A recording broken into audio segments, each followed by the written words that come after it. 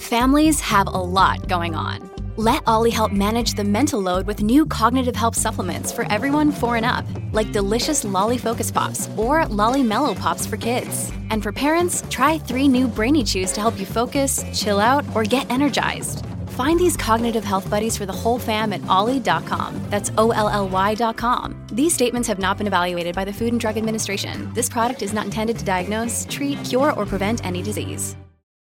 Another day is here, and you're ready for it. What to wear? Check. Breakfast, lunch, and dinner? Check. Planning for what's next and how to save for it? That's where Bank of America can help. For your financial to-dos, Bank of America has experts ready to help get you closer to your goals. Get started at one of our local financial centers or 24/7 in our mobile banking app. Find a location near you at bankofamerica.com/talktous. What would you like the power to do? Mobile banking requires downloading the app and is only available for select devices. Message and data rates may apply. Bank of America N.A., member FDIC. Those 3 things, if you get those right, you're not going to have a friction-free life, but wow, are you going to get rid of all the little things? And when I think about why we've lasted as long as we have with the amount of vitality that we have in our relationship, it's those 3 things. Hey everybody, welcome to another episode of Relationship Theory. Today, we are going to be talking all about how to have better communication with your partner, and who better to have this conversation with than my beautiful wife, Lisa Bilyeu. Welcome. Let's kick it off. Let's do it. What are 3 steps I can take towards having better communication with my partner? So here is, I don't know how you and I figured this one out early on, but this is one of those key insights that I even run into in my own life now, whatever, how many years later, with other people, which is you have to define terms. So you think you're communicating, you think you're saying the same thing, but in reality, different words, different ideas, different concepts mean different things to different people. And if you presume that the other person is interpreting things the same way, and then they're responding in a way that doesn't make sense to you, you end up escalating. And I learned in our marriage that there were actual words we were defining differently. And then in business, I learned that if you're arguing with another person that's really smart, and I was not trying to give myself credit with that statement, but you're arguing with somebody who you believe is really smart, and you keep escalating and they seem stupid to you and they're acting like you're stupid, I realize that it's because you have different base assumptions. And that between not having taken the time to define what a given term means, like important is one that you and I have defined, promise is one that you and I have defined, and they mean certain things, and there are certain behaviors that we said, okay, if somebody says it's important, you drop whatever you're doing, like this is the thing, pay attention to this, take immediate action, don't delay. And you don't come to that by accident. And if one person thinks that's what important means and the other person thinks that it means like, hey, this is really something we should get around to at some point this year, you see how there ends up being these real conflicts. Mm-hmm. And then base assumption's even bigger, that you could have a whole concept of something and not be seeing eye to eye on. And if you don't go in and say, here is my base assumption, like for instance, the most important thing in marriage is that you elevate each other. Now, that really is my base assumption about marriage. And if I have that assumption and you have something totally different, then it can create this real friction. And so getting in under the hood, that's like my number one. In fact, if I was gonna, because we need 3, I would say defining terms. Well, before you go in, can I just give some Please. feedback on before? Like, that was great. I didn't want to interrupt you, but you said, so even about the words right from the beginning, so defining the terms, you are gifted with language more than I am. You are better, I wouldn't say gifted actually, that's to take away that you've worked at it. I think I also have a natural inclination, so fair enough, but I've also put in an obscene amount of work. So when I first met you, just your understanding of words and dialogue, it was so much more. I was like, what the hell does that word mean? You would say words almost on a daily, babe, where I'm like, I have no freaking idea what that word even means. Like, I literally didn't. And so I definitely think of you as being very well read. And so when we would talk and arguments would start to happen, you'd be like, but you said this. And I'm like, but this is what I mean. And you're like, but that word doesn't mean that. And that used to really upset me. I mean, even still now, where we still have these debates sometimes, where you're like, but you said this word. And I'm like, but maybe if you look it up in the dictionary, the word means this, or I actually understand why you think that. But here's my side of it. This word means this to me. It feels like this to me. It's a triggering word, even that sort of thing, that we have the discussion of like being open, because I think that communication is going to be very important, is knowing those words that you have defined, that you agree on, and then also knowing that this word to me in my head is defined meaning this. And whether that it should be or not, or whether you want it to be or not, it is. And so this word, while I'm still trying to get over it, is actually triggering towards me. And having those conversations where you can say, your definition of the word and my definition are actually completely different. And is there any danger here? Is there any potential like worries? Or, oh, yes. And that's the thing. So making sure that you're always addressing those words in conversations, in debates, arguments. Now, what do you do? Whose definition do you I don't think if there's a right or wrong. Me and you always go to, what is our freaking goal? Our goal is to have the best relationship we possibly can have for the rest of our lives. I want to use my till definition. my last dying breath. What's your definition? I'm just saying, at what point, like, help people navigate this with specifics. What do you advise if you have your definition, I have my definition, we've said them out loud, I think yours is crazy, you think mine is crazy, now what? All right, love this. I would then see whose one is more emotionally problematic. Because I may say... Go on. Well, I may say, like, I don't see that word like that.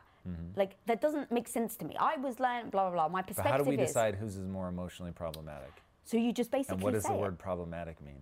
So I would say, what do you mean problematic? So I would say, I think this is maybe what you're getting to, is that there are certain words to me that are triggering.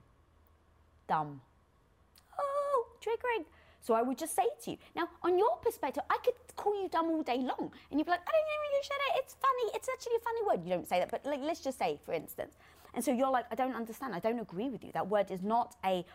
This is actually a great example. Can I beef it up a bit? Yeah. So let's say, like for me, dumb is an innocuous word, but stupid is cutting.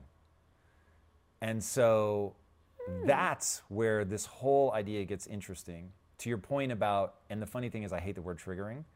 So that word is triggering to me. So Why do you hate the word triggering? It now has so much cultural baggage that but it illustrates the point, which is one person is coming into this with all these connotations that have to do with their life experience, things that happened to them when they were a kid, like all of this stuff, and they fucking carry that into the present. And when you don't know that, you can unintentionally trigger somebody by saying something that to you is completely innocuous. So like, sorry, this is like so enlightening. So I think you were just about to say, or maybe not, but like there's a difference between, because you may go, well, that's so dumb. You may say that, to you that word doesn't mean anything. You say that to me, and you're not saying I'm dumb, but you're saying that's so dumb. Right. I don't hear that, I just hear the word dumb. So I get triggered, and then I start to get emotionally like defensive, and then that becomes, well, why are you being weird? Why are you getting defensive? All I said was this, like, no, you didn't, you said dumb. You're like, I didn't call you dumb. It's like, you know, and then it becomes this whole thing where, so that going back to what you were saying, there's no right or wrong. There is, this word affects me in a worse way than it affects you. So in this situation, I would say it would make sense for us both to agree that dumb, while I work through it, because I don't want to get derailed on the triggers, but I think triggers are my own thing to work through, and I have to self-soothe and figure out how that doesn't trigger me, so that is totally on me. But as a partner, it is important to say to your partner, I need your help on this. This is triggering right now. And so right now, it actually isn't useful to say this word to me.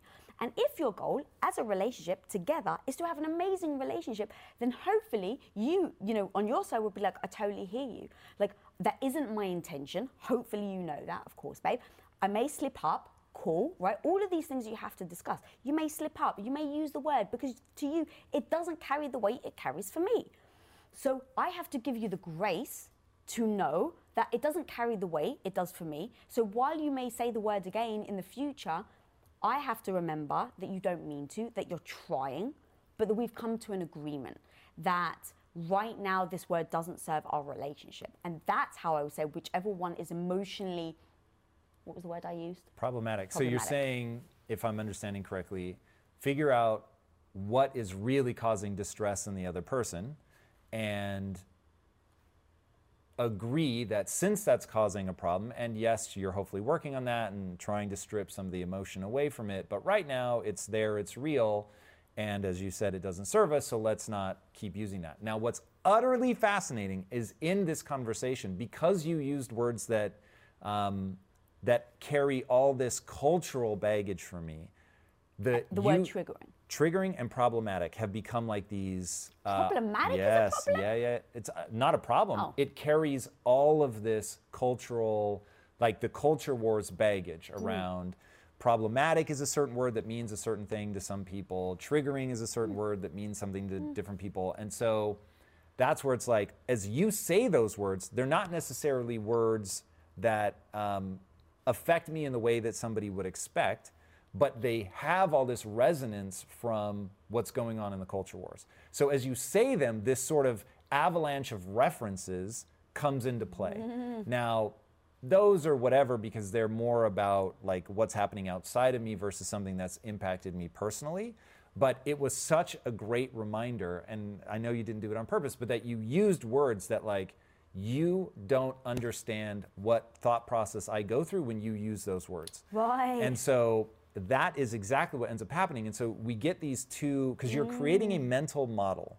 Okay, it's called theory of mind, where you get a theory of the way that the other person is thinking. And so as I'm making a mental map of you, I'm of course using myself. And so I'm like, if I map myself onto you and you're still talking like that, it's like, what are you doing? And that's where people end up spiraling, is they don't realize that the other person either doesn't have all the same connotations, doesn't have the same emotional resonance, whatever. And so you misread the theory of mind. It ends up in this huge explosion because what you're doing subconsciously, unfortunately, is if I were saying those words in that way, I would mean this. And so then it's like you get into these huge explosive arguments, but for the other person, that isn't what they intend to convey. But until you're able to get beneath that, by doing work before the argument, because let's say that you and I had come to an agreement about the word dumb, and then I use it in a discussion, and you would say, hey, calmly, remember that we said we wouldn't use that word, I'm still trying to work through it, but that does give me, a certain feeling. And I would be like, you're absolutely right, I apologize, that isn't what I meant, what I mean is this. And what I'm saying by that is I use dumb in the way that historically I have understood it and the way that it affects me, and it's just so offhanded, like I don't even think about it. In giving the person the grace to be like, you're right, we did agree to that.